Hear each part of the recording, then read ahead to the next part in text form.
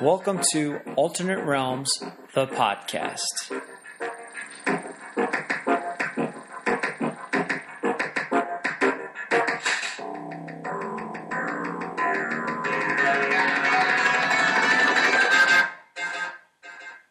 I'm Tony. I'm Mike. I'm Lance. I'm Ryan.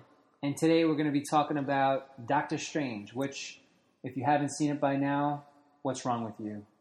Get out and go see it. By the hoary host of Hogarth. Yes. We're going to go around the table and give our 1 to 2 minute review. So This is spoiler free. Who wants to start off? I'll go. All right, Lance, All right. the veteran. There we go. I'm the old man at the table. What was the first impression, Lance? First impression is, to me, was probably one of the more accurate depictions of comic book to movie that I've seen Marvel do, which was very refreshing. The last time I saw something like this, and there's been other reviews similar to it, was the first Iron Man movie.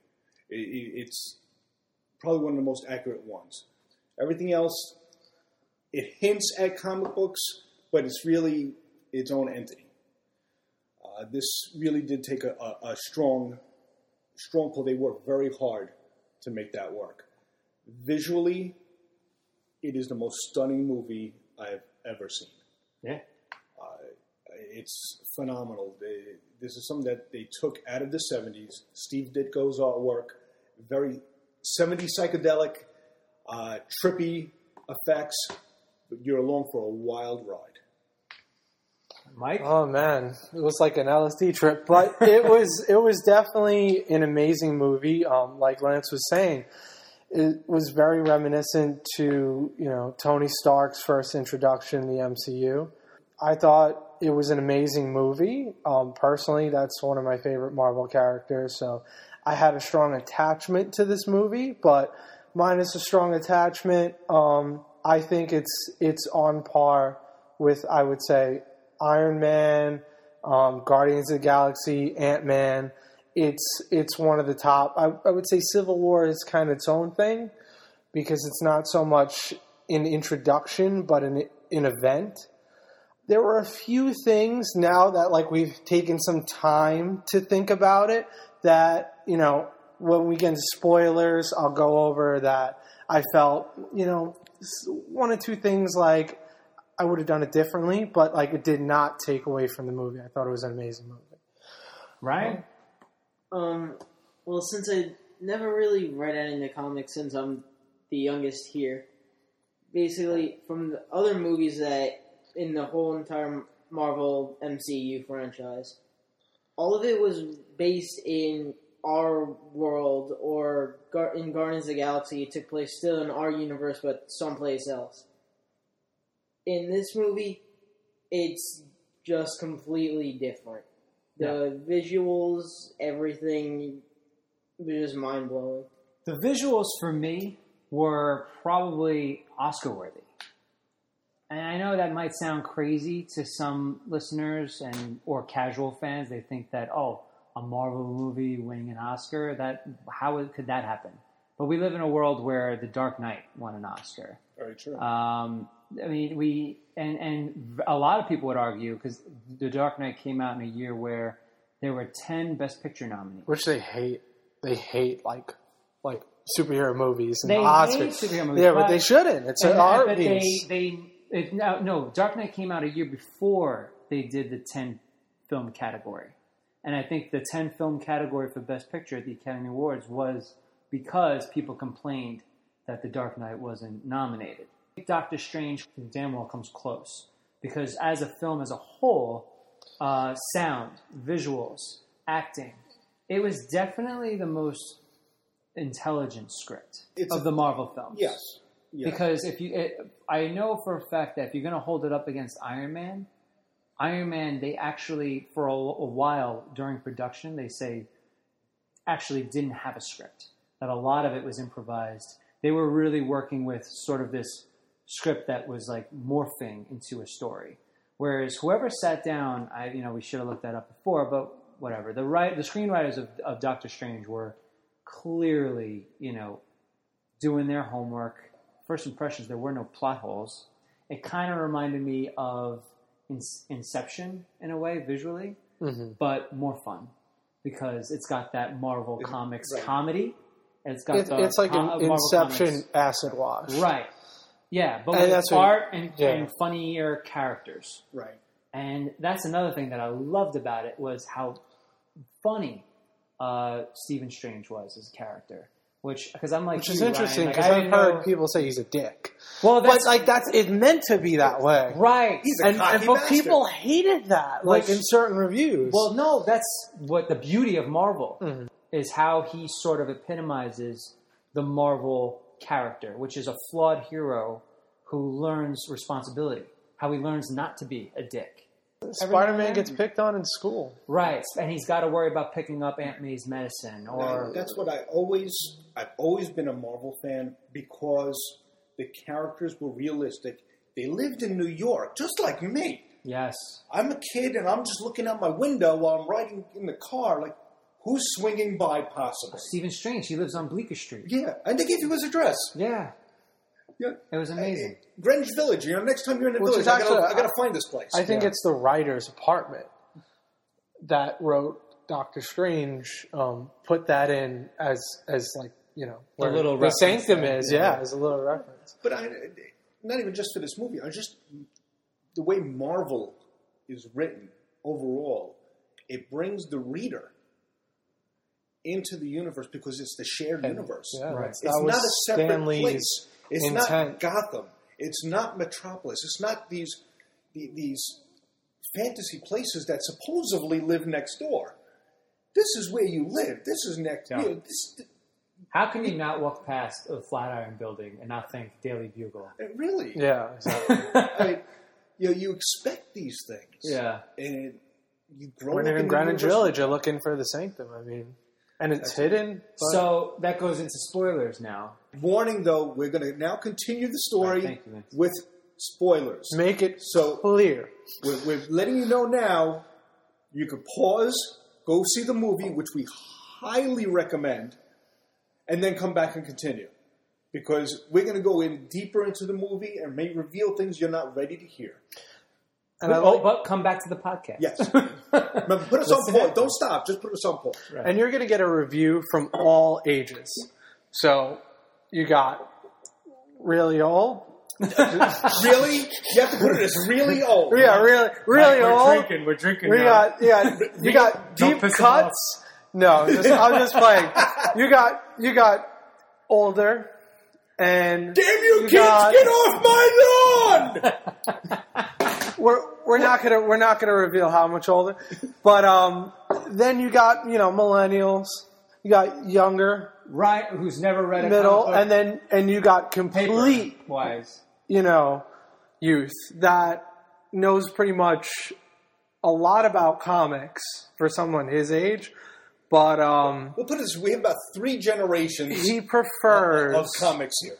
He prefers the MCU and visual, right? You'd say a little more visual. Like most kids or people that's first getting into the superhero genre are now getting it more visually as opposed to literary material. Absolutely. Yeah. Whether it's digital on an iPad or watching movies and TV shows. Yeah. Now they have a device where you put it in like a pair of goggles. And you can wear it, and it actually takes you inside the comic book with sound effects. Like you're still reading, but it's more instead of like a video, it's more virtual reality, and you get to hear the sound effects, the pows and the bams and the explosions. Back in my day, we had the Viewmaster, and you had to click it. You had to put the little disc in there and click it. So this is your last chance, folks. I think we gave him enough time. You got a 3, 2, 1. All right, spoilers. Doctor Strange is a doctor. Which he makes sure that you know several times throughout the movie. He's a dick. Specifically a neurosurgeon. He grows a beard. Ancient One dies. Oh my god. I think everyone knew that. Well, if you read the comics. But wow, you started off with that one. Yeah. I think everyone knew that. Yeah. No KY in that one, huh? No. Let's start about what we liked What did you like? This is a character from the 70s. You're taking 40 years of story writing, and you're putting it into a 2-hour flick in the hopes that there's enough material there to intrigue us to come back for more, which in my opinion it does. The origin of him, I think, is told extremely well. They tell the story visually, how they can show the wealth that's pouring out of his ass, and that, you know, the pompousness of him, and where he picks and chooses his The scene with the watches. based on how much fame and fortune it may bring him, as opposed to whether he could use his intellect and skill and ability to actually save people. That's exactly how he is in the comics. Mm-hmm. And they show it so well. Yeah, he refuses patience, and he's pretty much a dick in the comics. Yeah. And one comes back and bites him in the ass. How do you throw Rachel McAdams out of your apartment? How do you just look at her because you're face? a narcissistic dick, and you look in the mirror and say, "I'm back." I mean, that really put weight to it. They needed that scene. She walks into his apartment. She walks in with like... She has her own key. Walks in with groceries. Yeah. Remember, because when she leaves... Well, he couldn't wipe his own ass. She needed to help him. And he throws her out. And he throws her out. They needed that scene to really show the audience this guy's a dick. Yeah. Because he couldn't the other shave. stuff wasn't enough. You still like him. And even when he's first meeting the Ancient One afterwards, he's still a lovable guy. But at that moment, when he throws her out of his apartment, and you just automatically you're not with him at all. You're absolutely right. Yeah. And they needed that to show, to really bring him down, to bring him back up again. Yeah, Benedict Cumberbatch does an amazing job in acting and portraying that you hate him. And when he gets to that breaking point, you know, it's really believable, because then he's literally sitting in the doorstep when, like, he's gone through, like, this acid trip, and, you know, like, you really feel bad, like, you know, they should let him in. And I think he did a great job. I think it reminds me of the old kung fu movies. Now, I grew up with, because I'm the old one, I'm the ancient one. Teach us. Well, I used to watch on Saturdays, after the cartoons were done,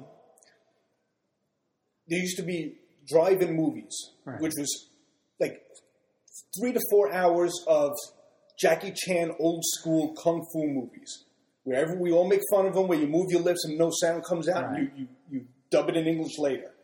It was the coolest thing I've ever seen.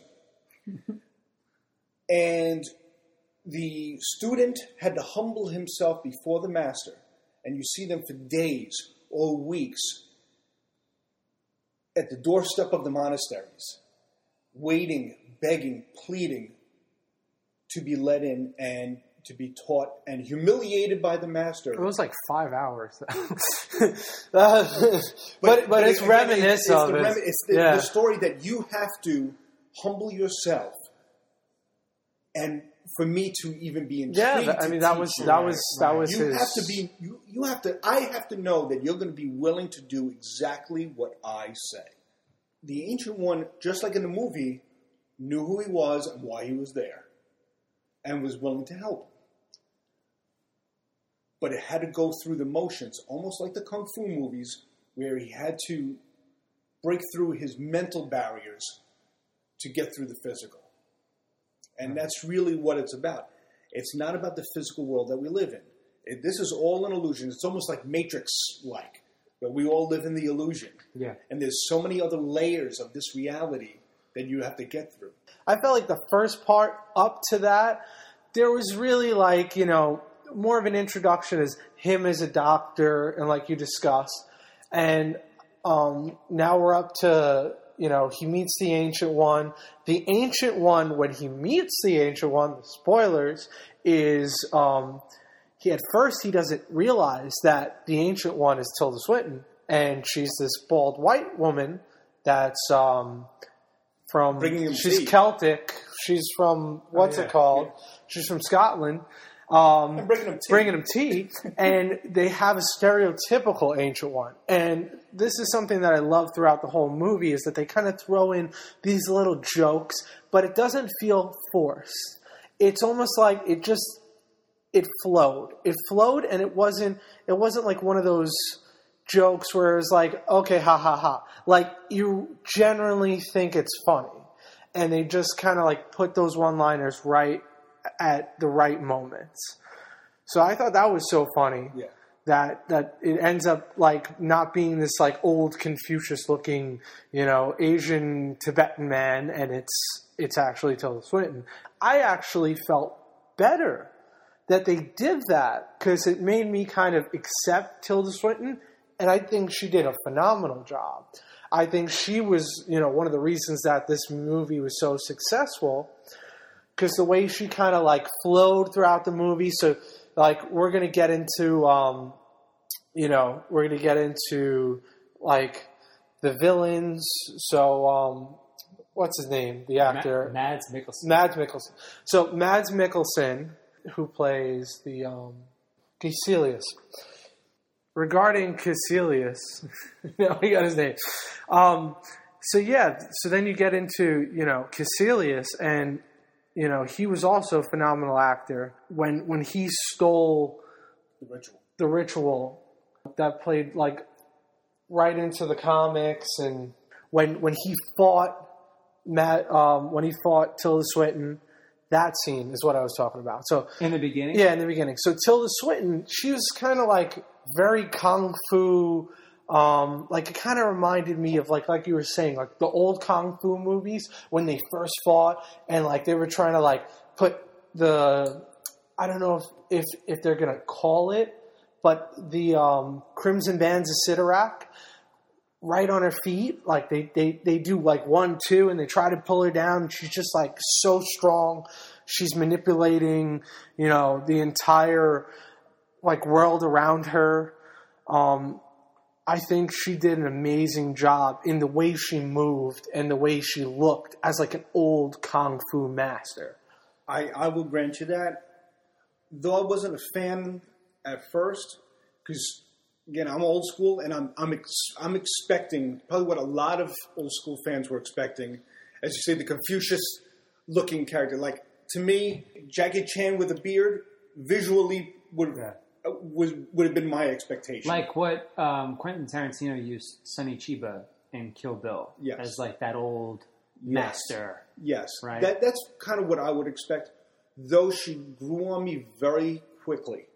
The way she portrayed the character turned my thoughts towards her. Though it wasn't the visual I was expecting, the character portrayal was done exceptionally well. Yeah. That I'll definitely grant her. And probably within 10 minutes after this first scene, I was sold. So then the reference to the Living Tribunal's staff, that was freaking amazing. I mean, the Living Tribunal exists now. Yeah. I mean, what was it? The Boots of Voltar? The Vaults of Voltar. The Vaults of Voltar. Right, which is another dimension, another source of magic, which is something that they describe in here, which I don't think they've ever done previously in any kind of storytelling on screen, where they actually say that magic.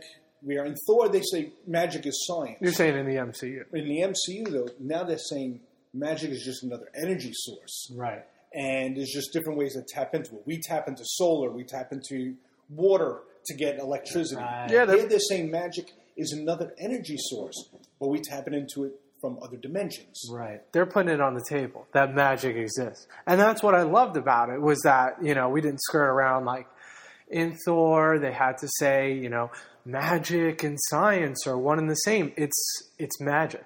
I loved when you see the monastery and you see all these monks that are like training, because a big thing about his character is he knows, hand-to-hand combat. He knows kung fu. And, they portrayed that. They portrayed, like, before he's doing magic, he needs to know hand-to-hand combat. And that's a big thing. that, you know, I felt in this movie, they check off everything on the list. At least my list, they checked off everything in terms of Doctor Strange. Don't want to get into the negative about, like, Eye of Agamotto, but Eye of Agamotto, I mean, they have, like, these relics, and that's a big thing in the comic. Mm-hmm. Later on, Doctor Strange, he's gone through his training, and, you know, there's all these ancient books. Usually would just, like, have a character read a few books, and like, oh, he learned. But, like, they explained, he's an amazing doctor. He has photographic memory. Now, because he has this photographic memory, that's how he's able to learn all these books in, like, a day. I loved that quote in there. He goes, well, I have photographic memory. Yes. That's how I was able to be a good surgeon. Right. It's just to make those connections. They didn't go the montage route. Yes. They actually show him training and studying. Back and forth to the library. Yeah, they didn't Rocky it. Correct. You know, like they didn't show the training montage. Right. They actually, it was like, I guess the whole second act of the movie was him going from guy who doesn't know anything to guy who knows something. And then the third act of the movie is him becoming Doctor Strange. And yes, just the one line, well, I have photographic memory, explains away why it's going a lot faster. That, and he has astral projection and steals books when Wong isn't looking. One of the funniest scenes. The funniest. He's like Beyonce, and then you start listening.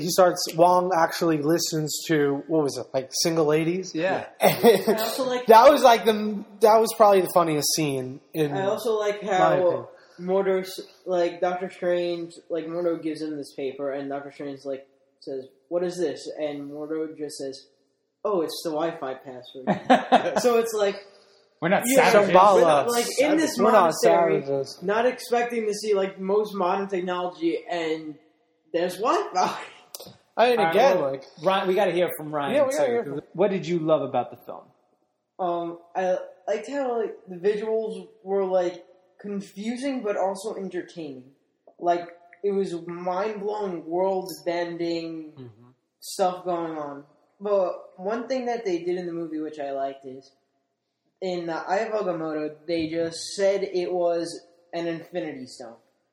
They didn't have anyone speculate, because normally people had to speculate, what is an Infinity Stone, where is it, who has it now? Now you actually know, officially, a person has this and what it does. Right. So I thought that was very good. I also liked how they made, like, his cloak of levitation sort of a person. It was sentient. It was like a whole nother, like, character, even though it didn't have an actor or anything. Mm-hmm. It was like another person just there. Right. All right, you want to go into negatives? They jam-packed everything in. And they touch upon as much as they can.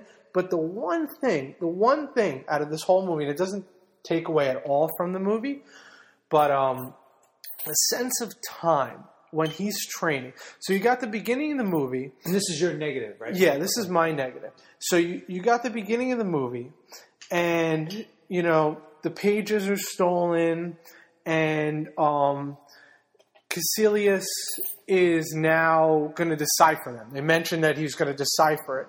And then it cuts on to Strange. And Strange is Doctor. And Strange is Dick. And Strange goes off a cliff. And, you know, he wanders to Tibet. You know, the whole story. Then, you know, it cuts back to him after he's learned all these spells from his photographic memory. And the sense of time. You know, it's like, you're talking years that, like, he went through all these different, you know, tests, you know, medical procedures, years of him trying to get his hands to work. And Caecilius has a freaking piece of paper that Doctor Strange deciphers, like, in, like, you know, a turn of, like, the Eye of Agamotto back in time to read what it is. But in all this time, like, he's not, you know, there's really not a sense. Like, even if they gave me a scene that, like, Caecilius and you know, his disciples are just, like, banging their heads on the table, like, trying to read, you know, what it is. I mean, that to me kind of like it doesn't take away from the movie because like when you first see it, it's like a roller coaster ride. Right.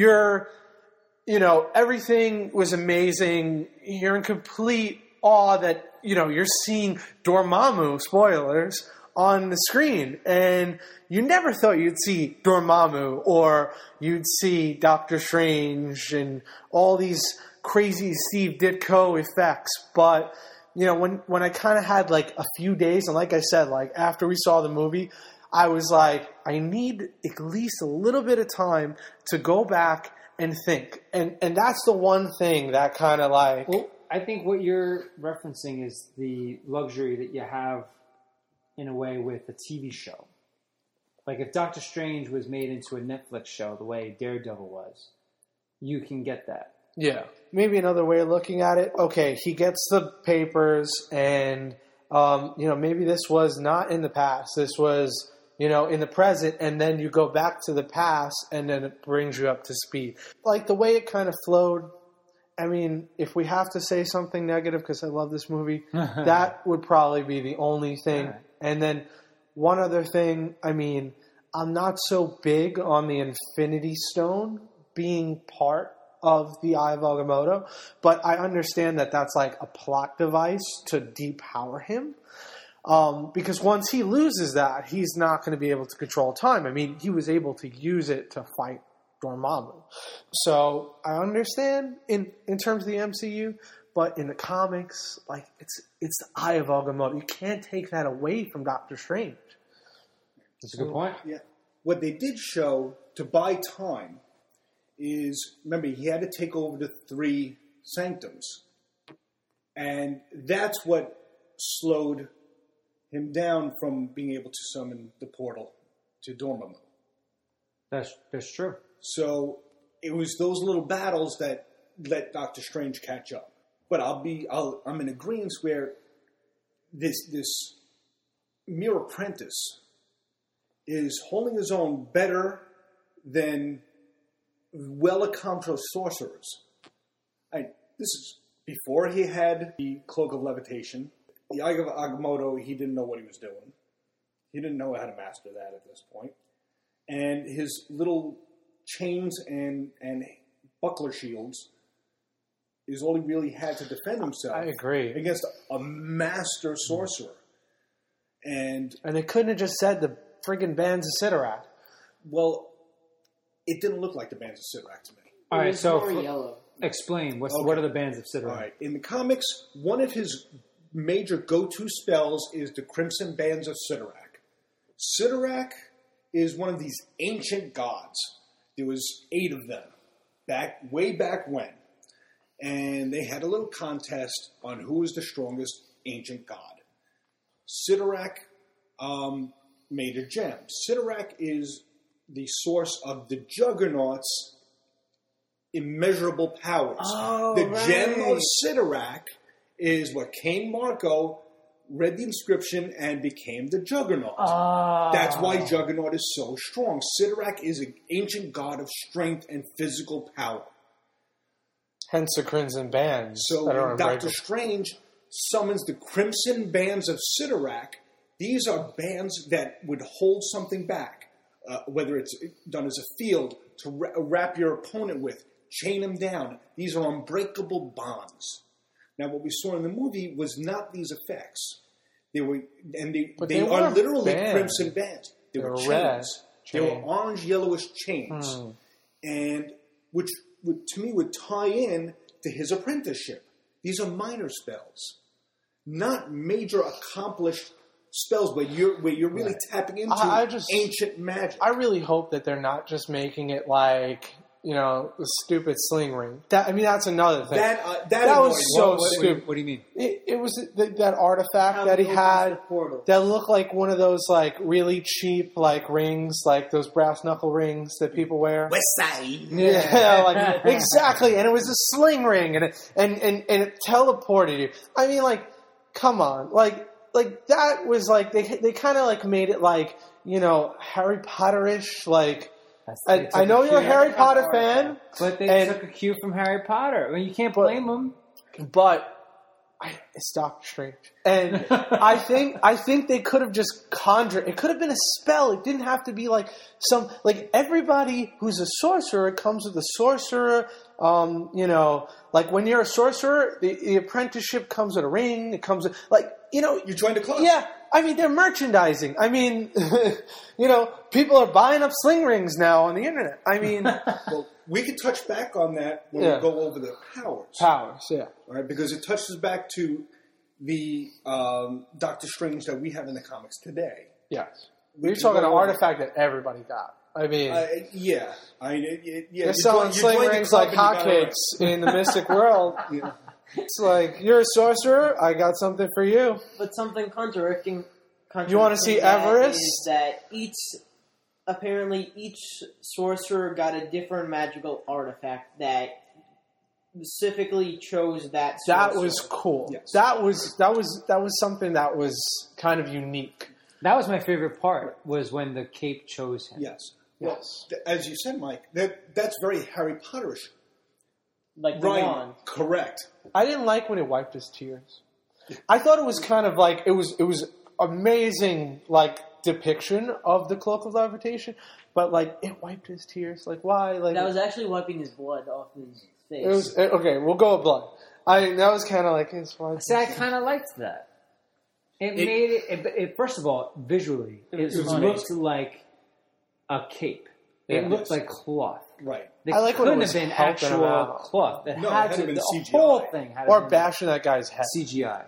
That was the funniest. That was probably the funniest thing in the whole movie, aside from the Beyonce thing, where he just kept bashing his head. And now we know the first thing that you said to me, Lance, after the movie ended was that could be the magic carpet from Aladdin. Yes. Which is now Disney is on that trend, is to create live action versions of all their movies. The effects of Aladdin in a cartoon, you're never going to get as good in the movie. But then they made the cape look like an actual piece of cloth that beat up somebody. Right. And it behaved and thought pretty much on the exact same lines as the animated magic carpet. Right. Yes, and I loved that. It gave it this innocent. It was another character. Another character, right? Which is amazing. I don't even think we got into your negative. My negatives. Because we love this movie so much, we're going back to the pod. There's not many. There's really not a lot. But you said you had some. Again, it was so good. I agree with you that it's a shame it was too short. That they really could not expand the way that we would love to have seen. Like if it was a serial TV show like Agents of S.H.I.E.L.D. or a Netflix show. Which would never happen. Those are facts. Where we could see how it progresses. Yeah. Here, a lot is left up to the imagination. I think even just add some weight to his training. Just show him get beat up a little bit. I mean, they put him on Everest, he came back. But, that was, so minor. Show his combat skills. Well, I have to disagree because to me, in the movie, I think he did. I don't remember one scene until the end, the third act of the film. He kind of brings the strength, but he gets his ass kicked by Mads Mikkelsen in a way. If it wasn't for the chain thing that trapped Mads Mikkelsen's character, he would have lost. Which was really and he got stabbed. He was gonna die. That was had cool. Rachel McAdams. Dr. Palmer, was it Christine Palmer? Yeah. Had she not saved him, he would have died. So he could have lost. I didn't get the impression that he. Unless you're arguing that he should have had more hand-to-hand combat training. You show him fighting with Mordo, and he gets his ass kicked. But I think that helped. But that's training him and it humbles That's him. true. I think that made the character better.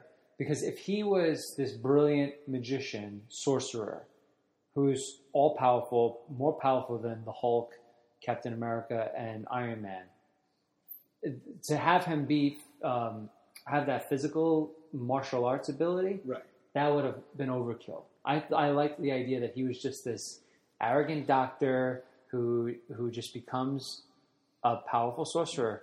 And if you got into a fist fight with him, you'd probably win. But then it's his brilliance, it's his mind. Yes. It's he his uses his intellect in unique ways that allows him to overcome his failures. Right. Because as a sorcerer, he's a beginning sorcerer. Right. Just even using the small little portals to steal the books. Yeah. is a brilliant use that the other guys have never done before. Yeah. Yeah. His intellect helps overcome his shortcomings. Right. I really didn't hate anything in the movie. It was pretty much all good. But if I had to do like one specific thing, it would probably have been like the part where Dormammu just gets fed up with him. Like, why would an all-powerful being just be like fed up with a guy that just he could kill forever? Like, So, he could continue on still.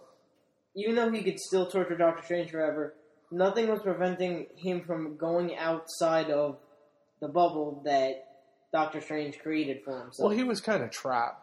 But I see what you're saying. Like, you know, it was kind of silly that he just got so frustrated by the whole thing, and then was just like, fine, let's have a bargain.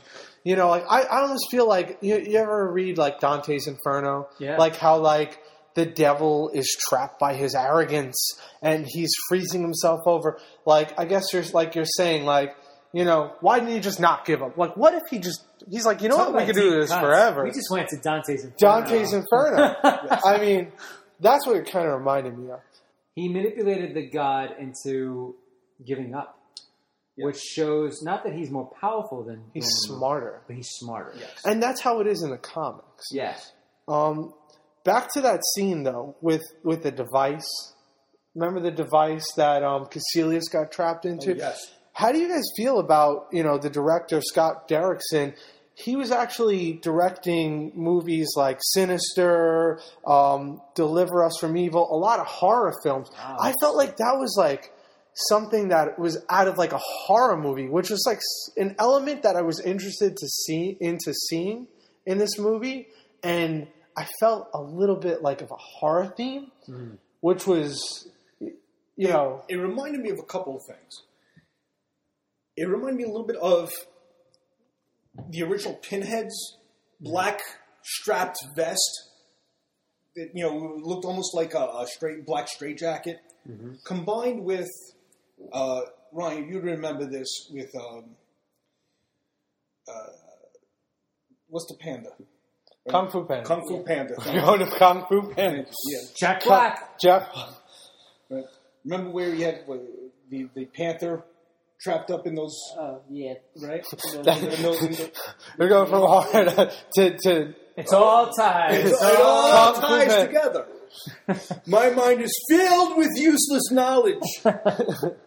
Right? But he had him trapped in a device very similar to that, where his arms and legs were bound. Yeah, and You know, leaning he forward. couldn't do anything and he except couldn't move. just talk. He was basically. hogtied. It looked like something I saw. Like, it was cool. Like, it could have killed him. Like, Right. But I thought it was interesting because I wanted to see that, like, you know, horror aspect to it, because he's fighting demons. He's going to extra dimensions. And to play off what you said with the scene with Dormammu, I love that they had Dormammu. I understand that, like, they had to do the character that way, but something was a little off. Like, maybe they made him a little like Ghost Rider. Like, if they made him more like Ghost Rider, I'm saying. Because they made him like a pumpkin with like revolving circles. Like, You guys remember the original Tron? oh, yeah. The original Tron, where the bad guy was the CPU, Central Processing Unit. You kids won't know what that means anymore. That was the circuit that actually ran the computer. But it was a face in almost like a twirling cylinder, which is kind of like almost a very similar effect to Dormammu. Okay. But so I agree with Mike that I wasn't crazy about that visual. It looks They like could've done Zordon. better. Just pull up an image. Yeah. Yeah, that's it. That's from Tron. It looks like... I guess Zordon has more of a face. He also looks like the Kool-Aid guy. It's like, Oh yeah! but yeah, I mean, So they could have done something better, but it hints to me that they're capable of doing Galactus. I was just going to say that. It made me more excited for Galactus when 20th right. Century Fox finally gives up the Fantastic Four It'll get transferred over to the MCU. But think Galactus about won't be a this. cloud anymore. Think He about won't be a this. cloud. See- I understand why they made him a cloud. I get it, and I like Tim's story. I think Tim Story did both Fantastic Four 1 and Rise of Silver Surfer. I understand why he made that choice, but I want to see But it was Galactus. wrong. Yes. We want to go to the cutscenes? The cutscenes, The cutscenes. The end credit scenes. we're going to go right to the end credits. Where there are 2.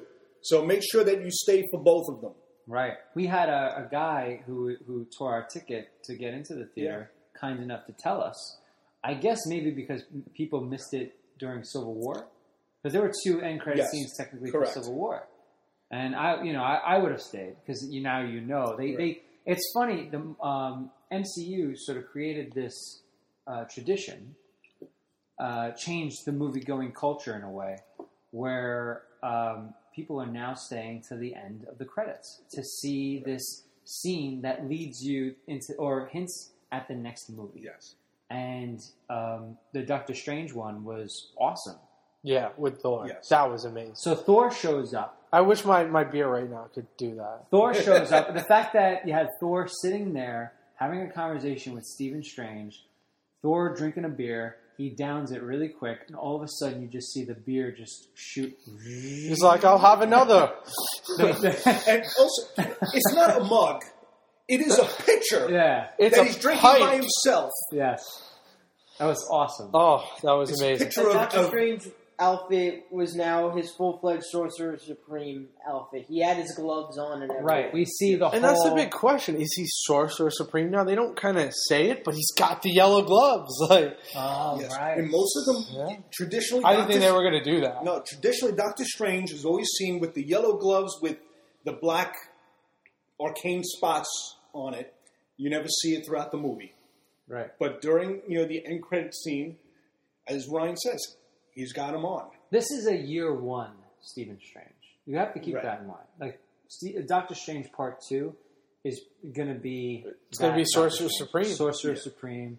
And you actually hinted that would be a good title instead Yeah. of the typical Yes. Doctor Strange 2. No, but it has to be. I mean, It like has they to be. have to add Sorcerer Supreme to it because the Ancient One's out of the picture. I mean, there's no other way to really, beat around the bush at that point. So he's got to either lead up into it or he's got to pick up as the Sorcerer And we Supreme. already know that he's cocky enough to remind you he's a doctor. He's Doctor. You think he's going to let it slide that he's not the Sorcerer Supreme right now? Here's my question. Does he go back to being a doctor?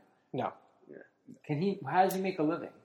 How does he pay for that awesome Bleecker Street He apartment? can't I do think that because he doesn't has have to to. stay in the sanctum protecting all interdimensional. Listen. It's troubles. all funded by sling rings.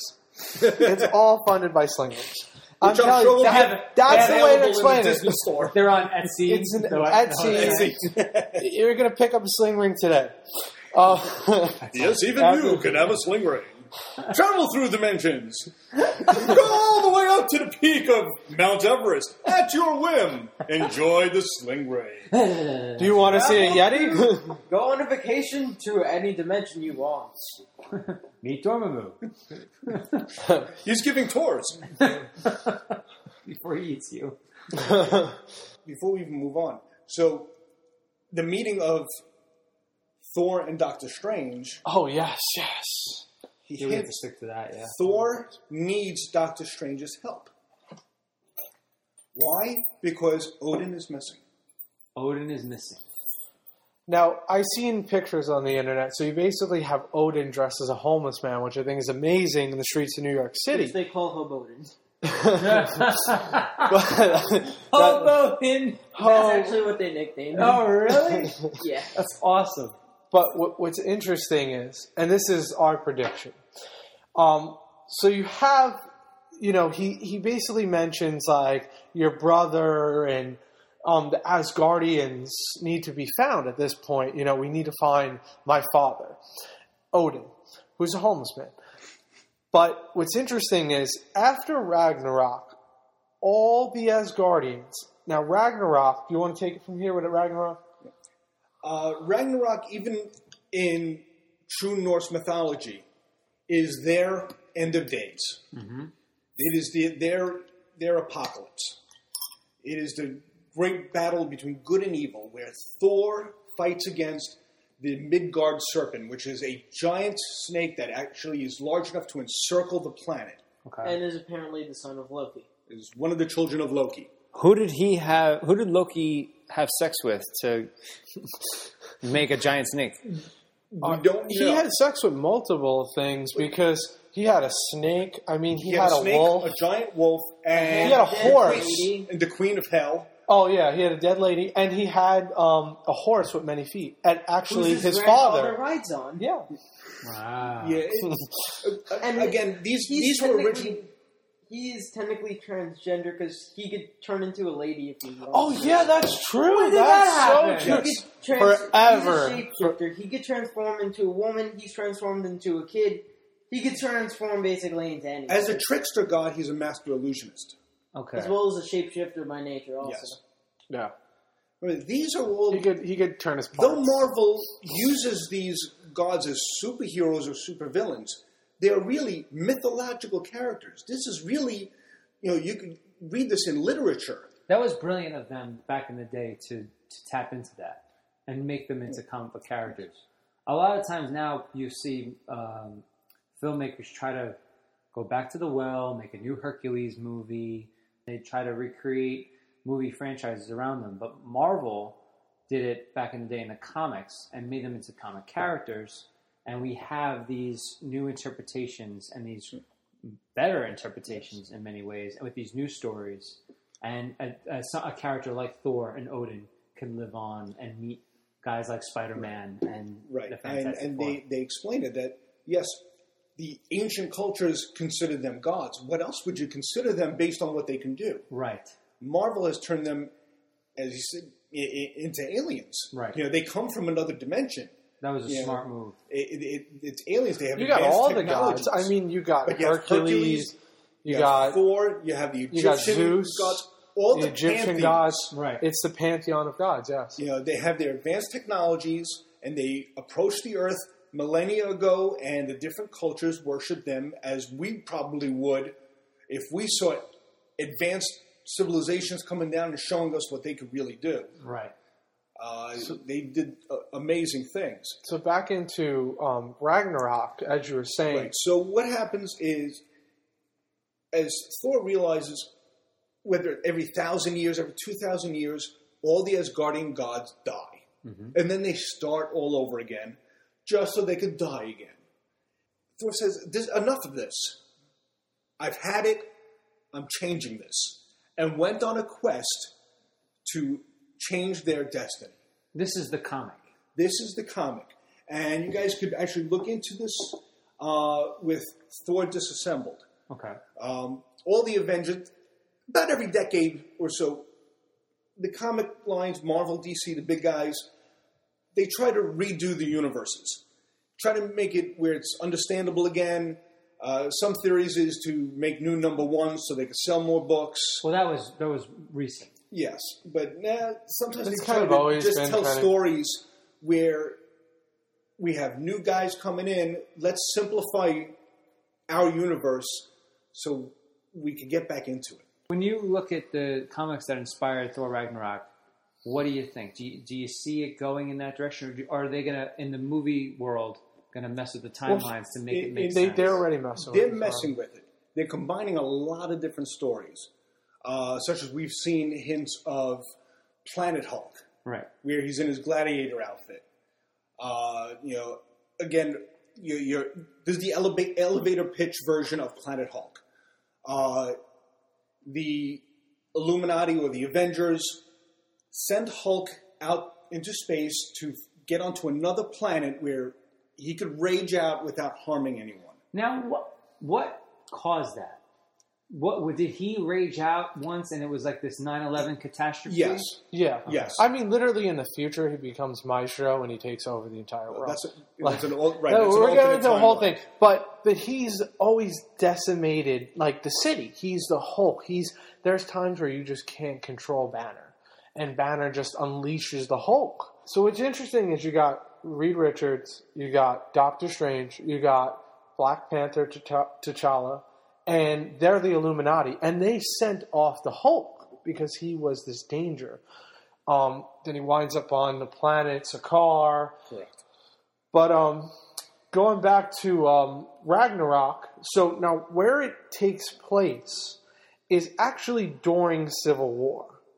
And where Ragnarok ends is actually right after Civil War. Thor comes back from Ragnarok. So now this cutscene, we speculate. This cutscene at the end of Doctor Strange. At the end of Doctor Strange, we speculate takes place after Ragnarok. Because what happens is that, you know, like you were saying, Thor goes through this quest to basically stop Ragnarok from always happening like it's been happening in mythology. And he basically goes on the same quest that Odin went on and ripped out both his eyes, became, you know, Rune King Thor. And what happens is he fights the gods above the Asgardian gods. And he's strong enough at that point to kind of overthrow them and stop Ragnarok from continuing. So because he was able to do this, you know, he changes everything, and the Asgardians, they come back, but they come back like how Odin is a homeless man. They come back as ordinary people on Earth. So Thor needs to go seek out these people. So now my prediction is, now that he's finding Doctor Strange, he needs Doctor Strange's magic, his all-seeing Eye of Agamotto, or whatever it is, because the Eye of Agamotto is now a time gem. But he needs to seek out this magic that Doctor Strange has to be able to actually find out who's an Asgardian, who's a guy flipping burgers at McDonald's. I mean, he needs to utilize him after the fact. So that's pretty much what I think. I don't know what you guys think, if you think it's different, if you think that maybe they might end up doing it different and they might do it before, like they might do it a different way in terms of timeline. Timeline, I think you're right for two reasons. Mainly, we know that Thor and Hulk were nowhere to be found during Civil War. So where were they? They had to be somewhere else. Where were they? In Asgard, dealing with this Ragnarok scenario. So it had to have been taken pretty much the same time frame as Civil War. But that would be weird, though, if the ending credits scene of Doctor Strange took place after Thor Ragnarok. Because it would be weird to give the audience a scene that, technically what is a hidden scene to a movie that they haven't seen yet. Wouldn't that be weird? Or is maybe end credits have always been a hint towards a movie that hasn't been released yet. Right, but not. But you're saying time. But they would be this. That scene would take place before the events of the next movie. So now is Thor in Ragnarok in a situation where he needs to find his father, goes to Doctor Strange, ends up in this interplanetary scenario where he meets Bruce Banner. Like, I can't see him going after Ragnarok back to Earth, because that would sort of spoil the ending for everybody. It was like, oh, we know Thor ends up okay. Well, not necessarily. He comes back and he meets because Doctor you're Strange. still up to speculation, and I think, I can't see it being part of it, because Ragnarok has to somehow happen in its own way. So, yes, it ends, but it ends in a way that he stops it from happening ever again. Because it ends. I mean, the Asgardians, they are reborn. Like, they're always reborn after Ragnarok happens. But they're reborn in a different way. And it has to take place after, unless they pretty much, and this is like something that I hope they don't do, is speed through Ragnarok, the actual Ragnarok, and then they kind of give you Planet Hulk. MCU, as we all know, does not follow the comics book by book. They take basic storylines, especially like Civil War. It was a great action movie, but it it disappointed me that I was a big fan of the Civil War. You're a fundamentalist. Yes. You want to see what you've read as a kid and as a young Right. adult, as a grown up. I want to see the visuals. You I want want to see it play yeah, out in front of me. You want what fans of the Lord of the Rings want. Yes. They wanted to see their books, which they loved almost more than religion and their families, translated to the big Yes. screen. I don't know if I really need that. I go back and forth because for me, I want to see a different story.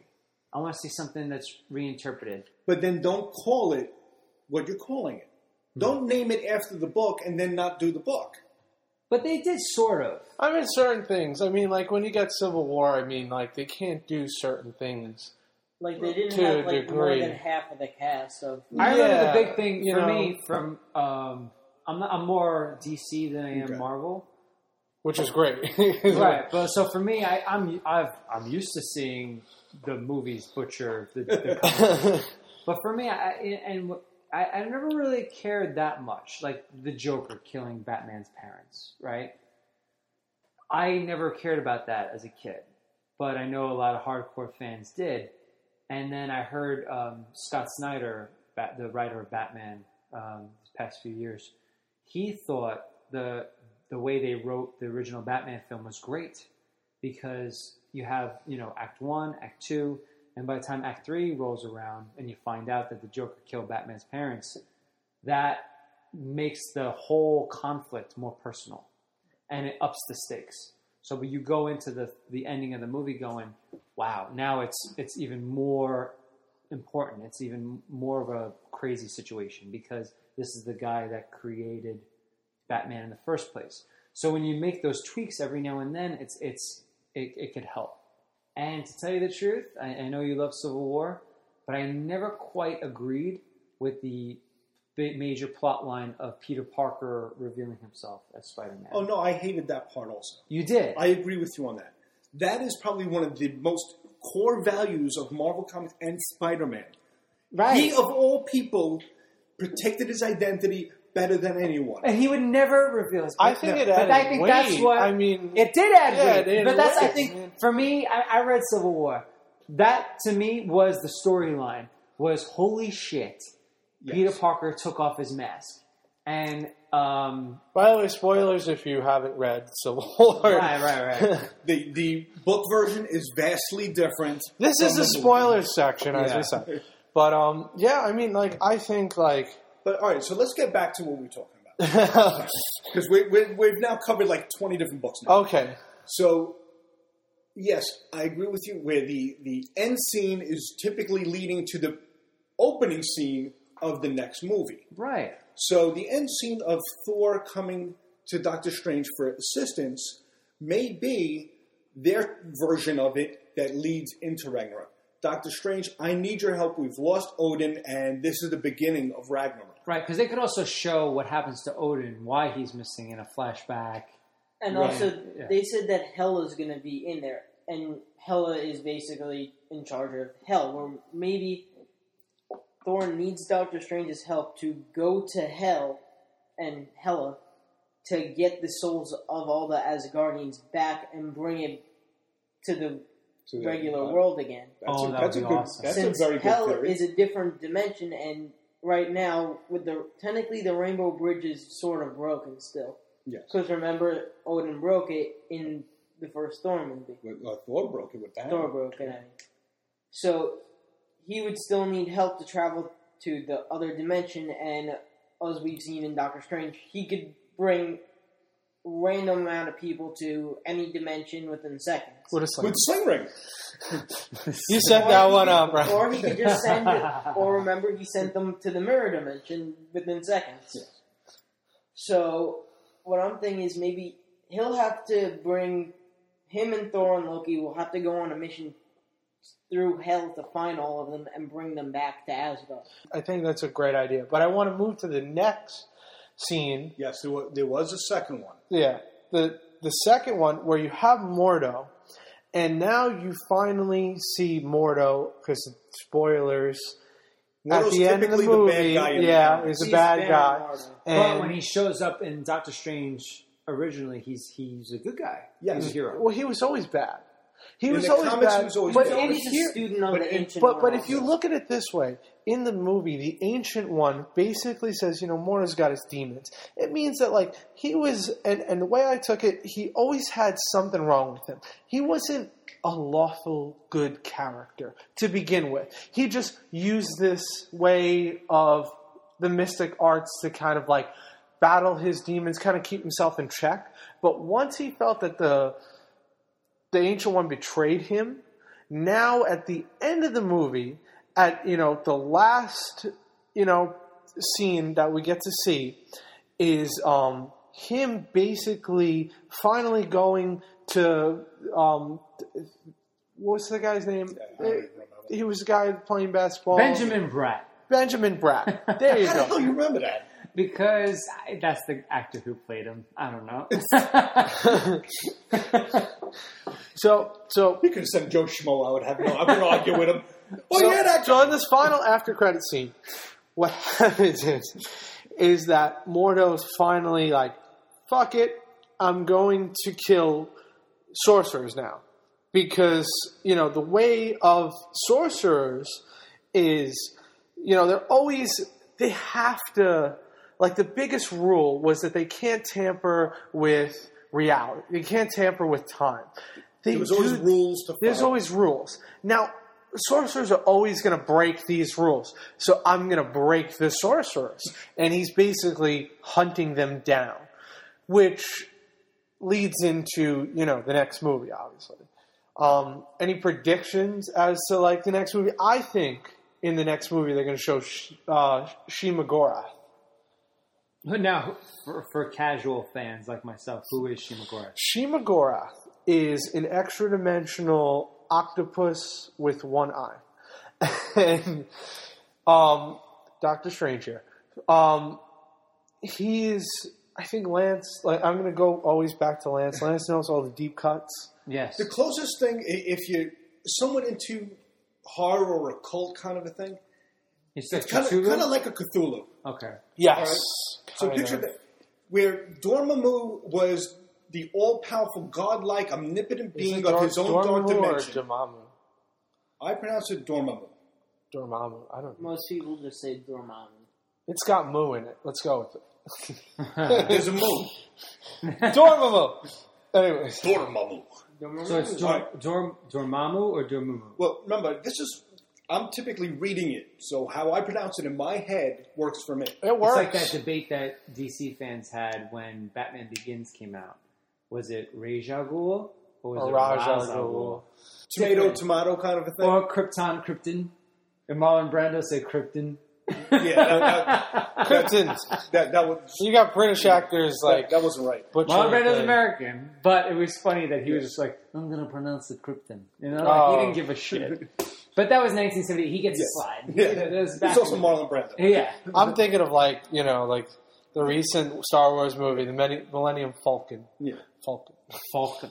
So where Dormammu is the ultimate ruler, a godlike entity of his own dark dimension, Shima Gorath, this Cthulhu-type demon, is one of the most all-powerful, mystical, magical creatures in Marvel Universe. Didn't he exist on Earth? Like in like the dawn of Earth, Like or a something primordial... Yeah. Yeah, he's one of the primordial entities or whatever. So he is also where Doctor Strange in the comics has, though he interacts with many villains, alongside with the Avengers or whatever, he has his rogues gallery, if you will. Mm-hmm. Dormammu, Mordo, Shima Gorath. Those are the three top ones. Where you always have to have someone of power high enough to make it worthwhile to bring this character into play. Well, he's also dealt with Mephisto a few times. Yes, Mephisto, who is Marvel's version of Satan. But the fact that they were able to like express time travel. I mean, time travel is a really big thing. You see it like in movies like X-Men, but like on the scale where there's time manipulation, and the way that the visual effects portrayed that with the Eye of Agamotto and the apple, and the way he was able to play time loops of himself to Dormammu. I mean, that was amazing. Yes, it's not even just the grand thing; it's the small, minute. But that's manipulation. Exactly, and that's what I loved. But going forward, it's almost like, are they really going to take away his Eye of Agamotto? Because we know in Infinity War that Thanos is going to need that. They confirmed it as an Infinity Gem. Well, that could easily be the Act 1 of the movie, which is get rid of Strange, take his Infinity Stone, and then by the end of the movie, he loses it. Well, Thanos loses it back to Doctor Strange, and Doctor Strange is instrumental in stopping Thanos. So you get rid of the main Earth team loses in the first part, but then since Captain Marvel is in the middle of the two parts, when they get Captain Marvel, she's powerful enough to get the stones back to. Well, since Vision also has a stone in his head, he would have been. Yeah, so what you do is you get rid of Strange. She would be able to grab back the gems, give it back to Vision and Doctor Strange, and then Thanos is done for. Yeah. So then they could all just overpower him with. Or it could be in the comics, so does he literally give up? Remember, they've been working on and off with the Inhumans movie as well. The Illuminati each possess one of the Infinity Stones, so as to help prevent it from ever forming the gauntlet. Then you got the Infinity Watch too. So, but isn't Professor X one of the Illuminati? Yes. So yes, he is. Yeah. Right. Oh, I forgot to mention. Yeah, but here's a possibility.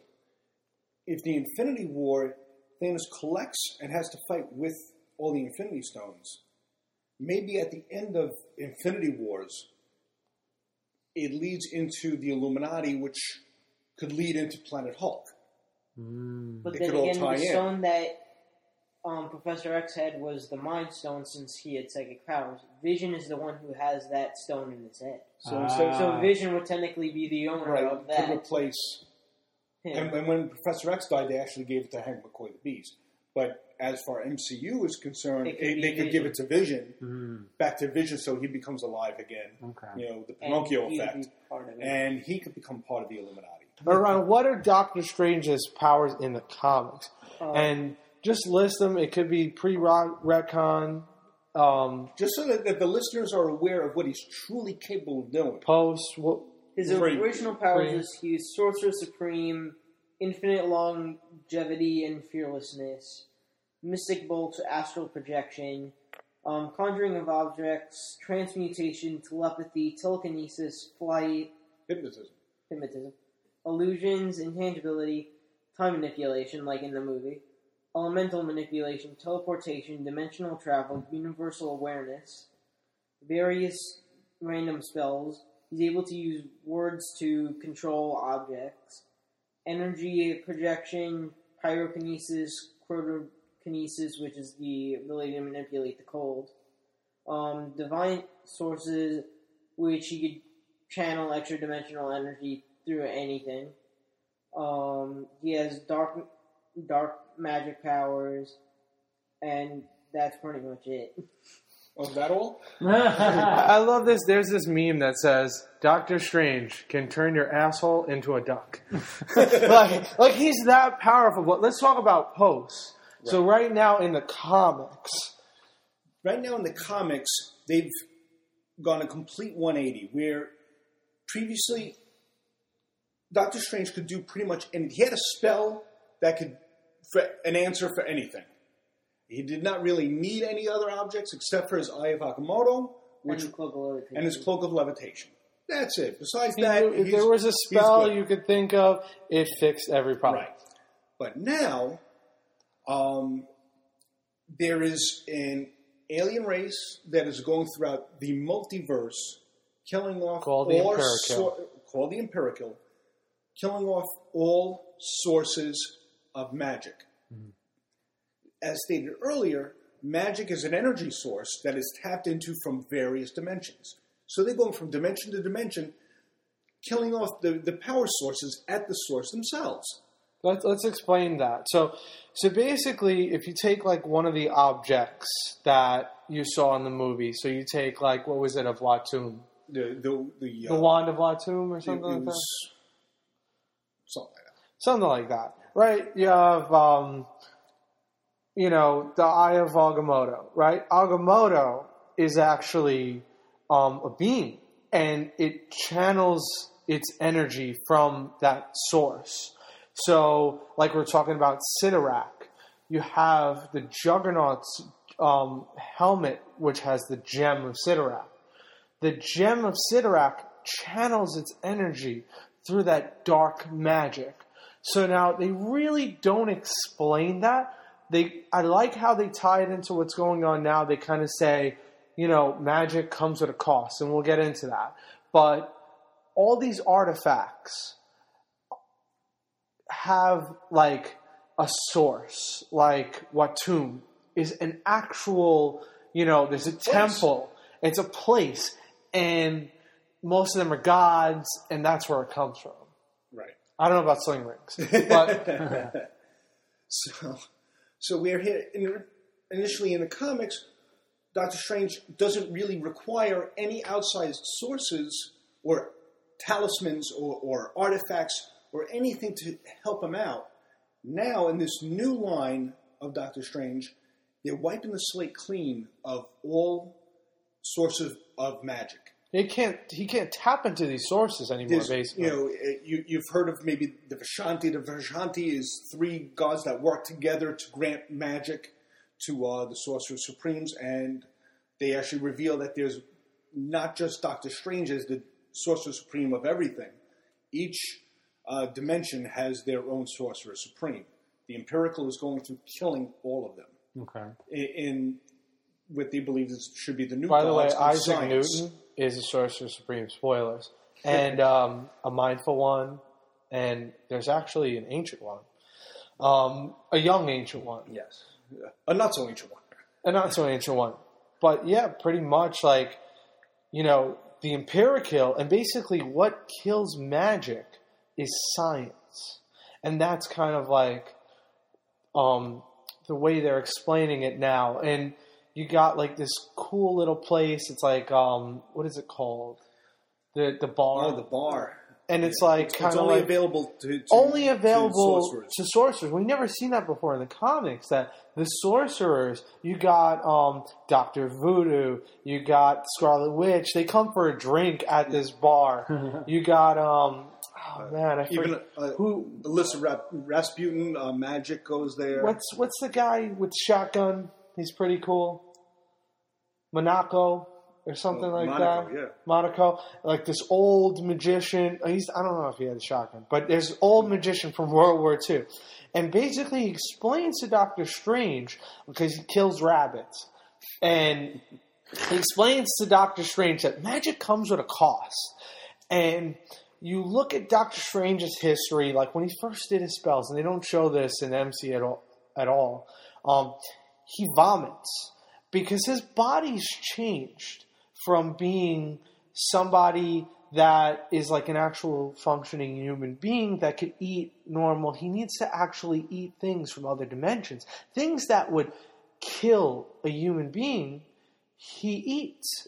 And he describes his inside kind of like being like a nuclear holocaust. Because he's suffering constantly.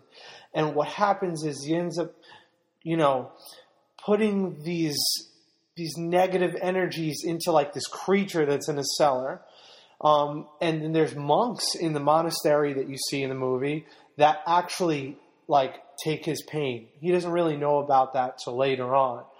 But eventually it all comes back to him, and he needs to now, pay his dues. And I like in the movie they actually mention that it comes at a cost, because it made me think back to that.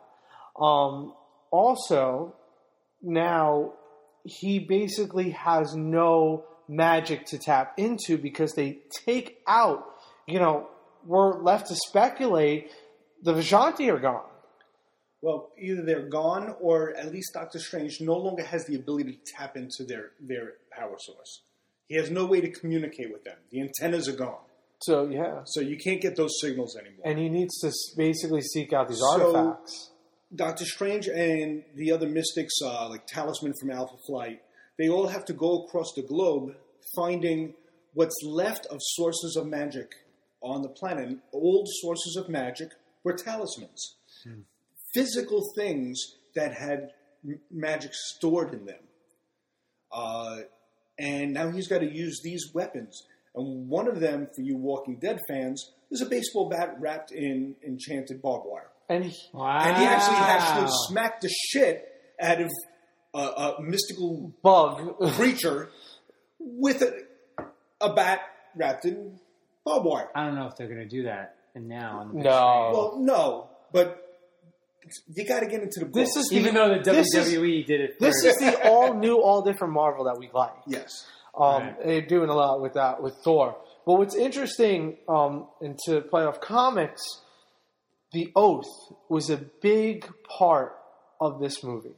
So you got Nicodemus. Nicodemus was like the doctor that he embarrassed. And he was actually the main villain in Oath. Was he really? Why?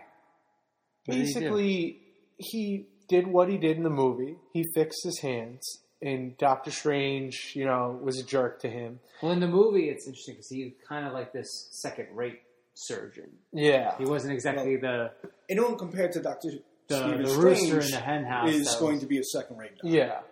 But If you ask Doctor Strange. right. But there's a whole thing with pharmaceutical companies, and they're kind of like the bad guys, and he practices magic, kind of like Strange. You went on the same path to kind of like heal people.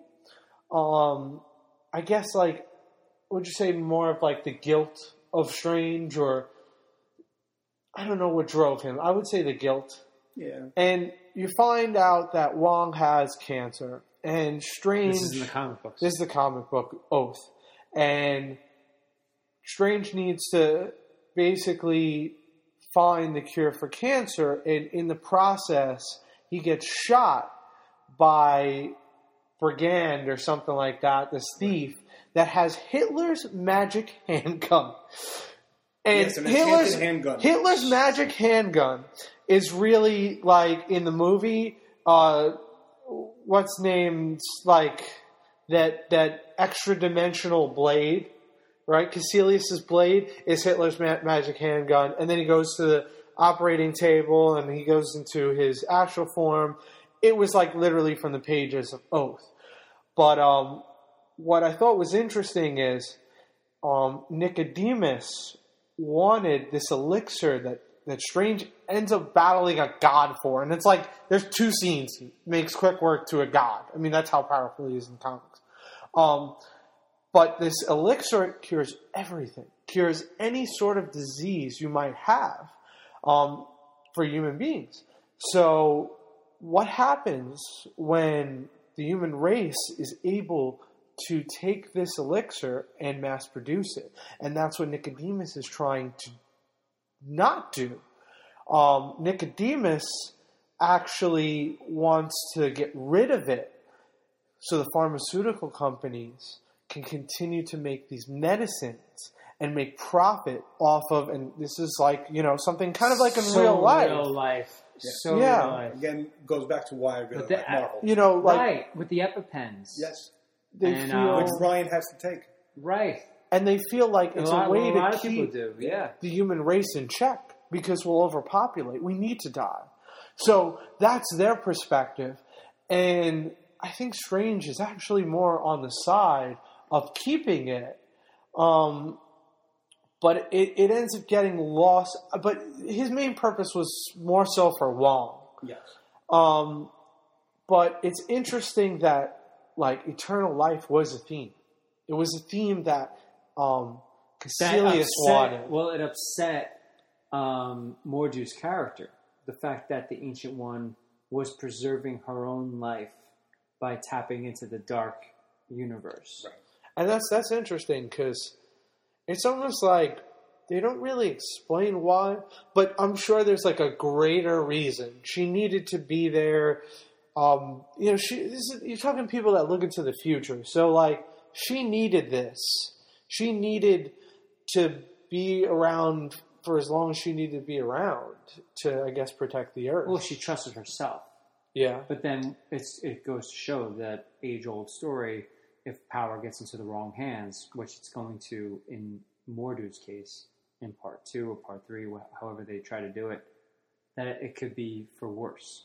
But with her, because you trust her as a good guy, she's the one who you trusted herself with that power, and when it came time to die, she was grateful to have lived the life that she did. That's the whole thing with Doctor Strange. I mean, Doctor Strange channels, like I said, with all these artifacts, his energy from demons, from dark magic.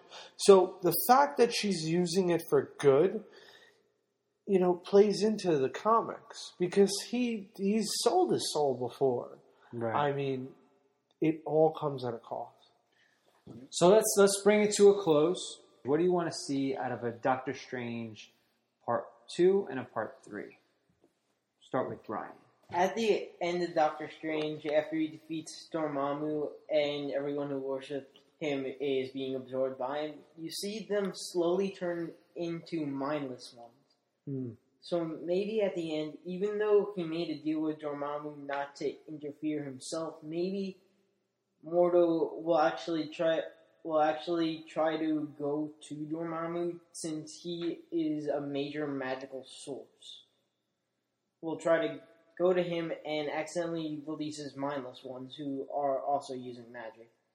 So maybe Doctor Strange has to defeat the mindless ones terrorizing the city and close the portal, and that's the major thing that happens. Okay. I mean, you see Caecilius turn into a mindless one, right? You saw all his disciples, they kind of hunched over and they had the Cyclops on. The body morphs. So where do you want to see the Doctor Strange sequels go, Mike? I want to see him fight some astronomically strong, demons, entities. I know you're salivating over a Shumagorath meetup. Yeah, I mean, I want to see him fight the villains that he's fought. I mean, they can't kind of I understand as an origin story, you have Caecilius. And you have somebody that's not a major player, and then you treat us with Dormammu, but it's left to the other movies. But let's see it in the other movies, and let's see Mordo become, the Mordo that we know in the comics, because he's more of a friend. But I want to see his demons. I want to see, why Mordo is Mordo. I don't know how many movies you could really go so much with Doctor Strange because you're going to have Infinity War and he's going to be a major player in it. But at least the next movie, I want to see that. And in the MCU, Infinity War, I mean, that's all I've been looking forward to. I want to see it play out similar to the comics. Thanos' quest. First of all, Infinity War was a total different event. Infinity War happened with the Magus, and this is a character that I want to see introduced. Well, he is going to be in that movie. He's going to be in it. Is it confirmed though? We got to. It's on the thing. We got to confirm that, because then, if that's the case, Infinity War is a total different story. Now, the Magus is actually the one that gets the Infinity Gauntlet, who is Adam Warlock. Now, Adam Warlock they call him. He's this Earth-created... Yes, there was a group of scientists from what they call the Enclave who tried to genetically create life. And the perfect being they called him. And he evolved into this Adam Warlock, who is imbued with cosmic power and gets almost a godlike power. Do you think that they're going to go that route? I mean, this could be a rumor, because it's unknown actor as Magus. Yeah, but before this, I've actually been able to find out actors on this before they were officially released. Oh, really? So it's of good authority. Usually. All right. I am for it. I just thought it was all going to build up to Thanos. I thought they would spread out their villains and not try to force so many into one movie. That's like a huge story. And that's a whole different thing. I mean, you got like, the entire universe from a different dimension coming about. You got like all the superheroes get nuked. Like all these crazy things. And the Magus looks like Gene Simmons.